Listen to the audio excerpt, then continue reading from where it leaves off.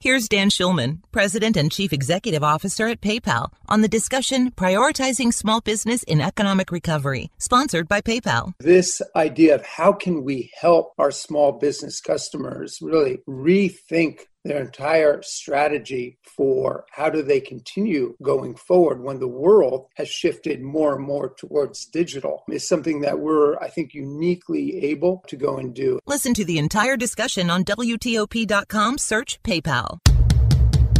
Politics, power, and the people.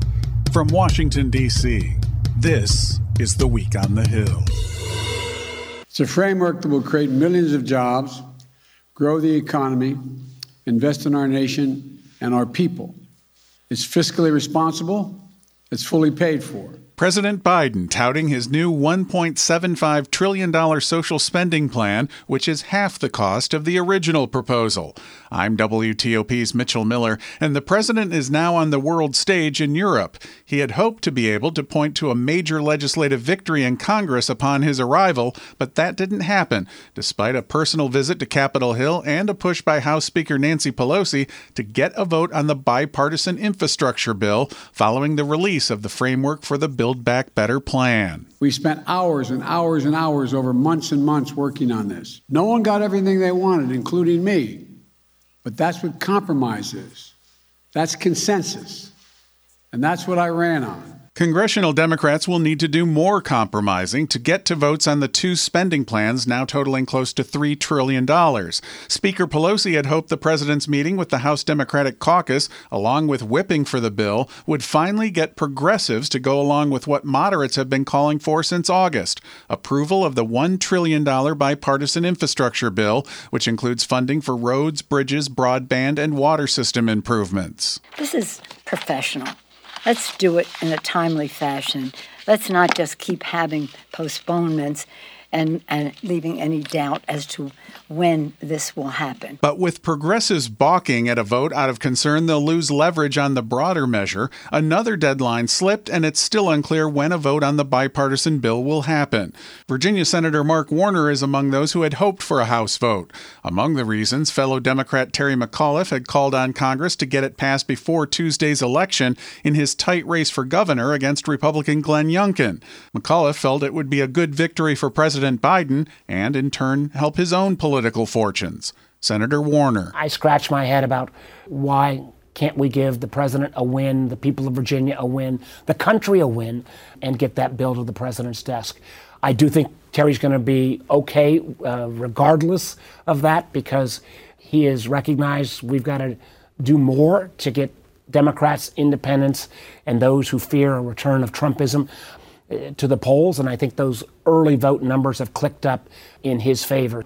But I think, again, it is a huge missed opportunity. While moderates are upset that the House still hasn't approved the infrastructure bill, the chair of the Progressive Caucus, Pramila Jayapal, maintained she's been consistent in telling the Democratic leadership they wouldn't support it until getting the broader plan turned into a bill ready for a vote to go in tandem.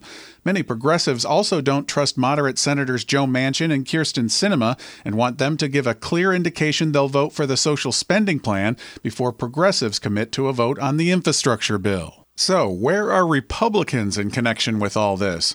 On the sidelines, watching Democrats struggle to reach an agreement while also blasting them for wasteful spending and contributing to rising inflation. Senate Minority Leader Mitch McConnell joked to reporters when GOP leaders spoke after their weekly luncheon. Well, we're a little bit surprised you're even here today, because we know all the news is being made on the other side as they wrestle with how they're going to put together this reckless tax and spending bill. It's important to note that the American people are mostly fixated on inflation. We have the raging inflation, as bad, some would argue, as back in the late 70s, early 80s.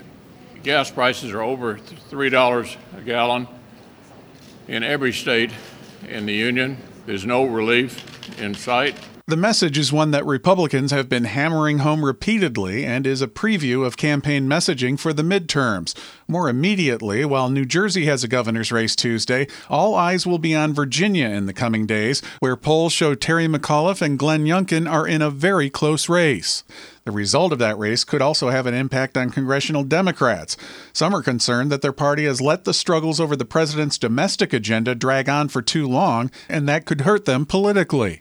In another political development, Illinois Republican Congressman Adam Kinzinger has announced he won't seek re-election next year. Kinzinger is one of 2 GOP lawmakers on the January 6th Select Committee investigating the attack on the Capitol, and one of only 10 Republicans to vote for impeachment of former President Trump after the insurrection. He released a video making his announcement. I stand in awe at the courage of the other 9 members in the House who voted to impeach a president of their own party, knowing it could be detrimental to their political career. Another Republican who voted for impeachment, Ohio's Anthony Gonzalez, also recently announced he won't seek re-election. Overall, a dozen House members have decided not to seek re-election to Congress, including 8 Democrats. On the Senate side, 5 Republicans are retiring. But plenty of lawmakers will be running for re-election in the 2022 midterms, and they'll be keeping a close eye on what may be ahead, looking for trends in Virginia's race for governor on Tuesday. I'm WTOP's Mitchell Miller, and this is The Week on the Hill. To be your best every day, you need proven quality sleep every night. Science proves your best sleep is vital to your mental, emotional, and physical health.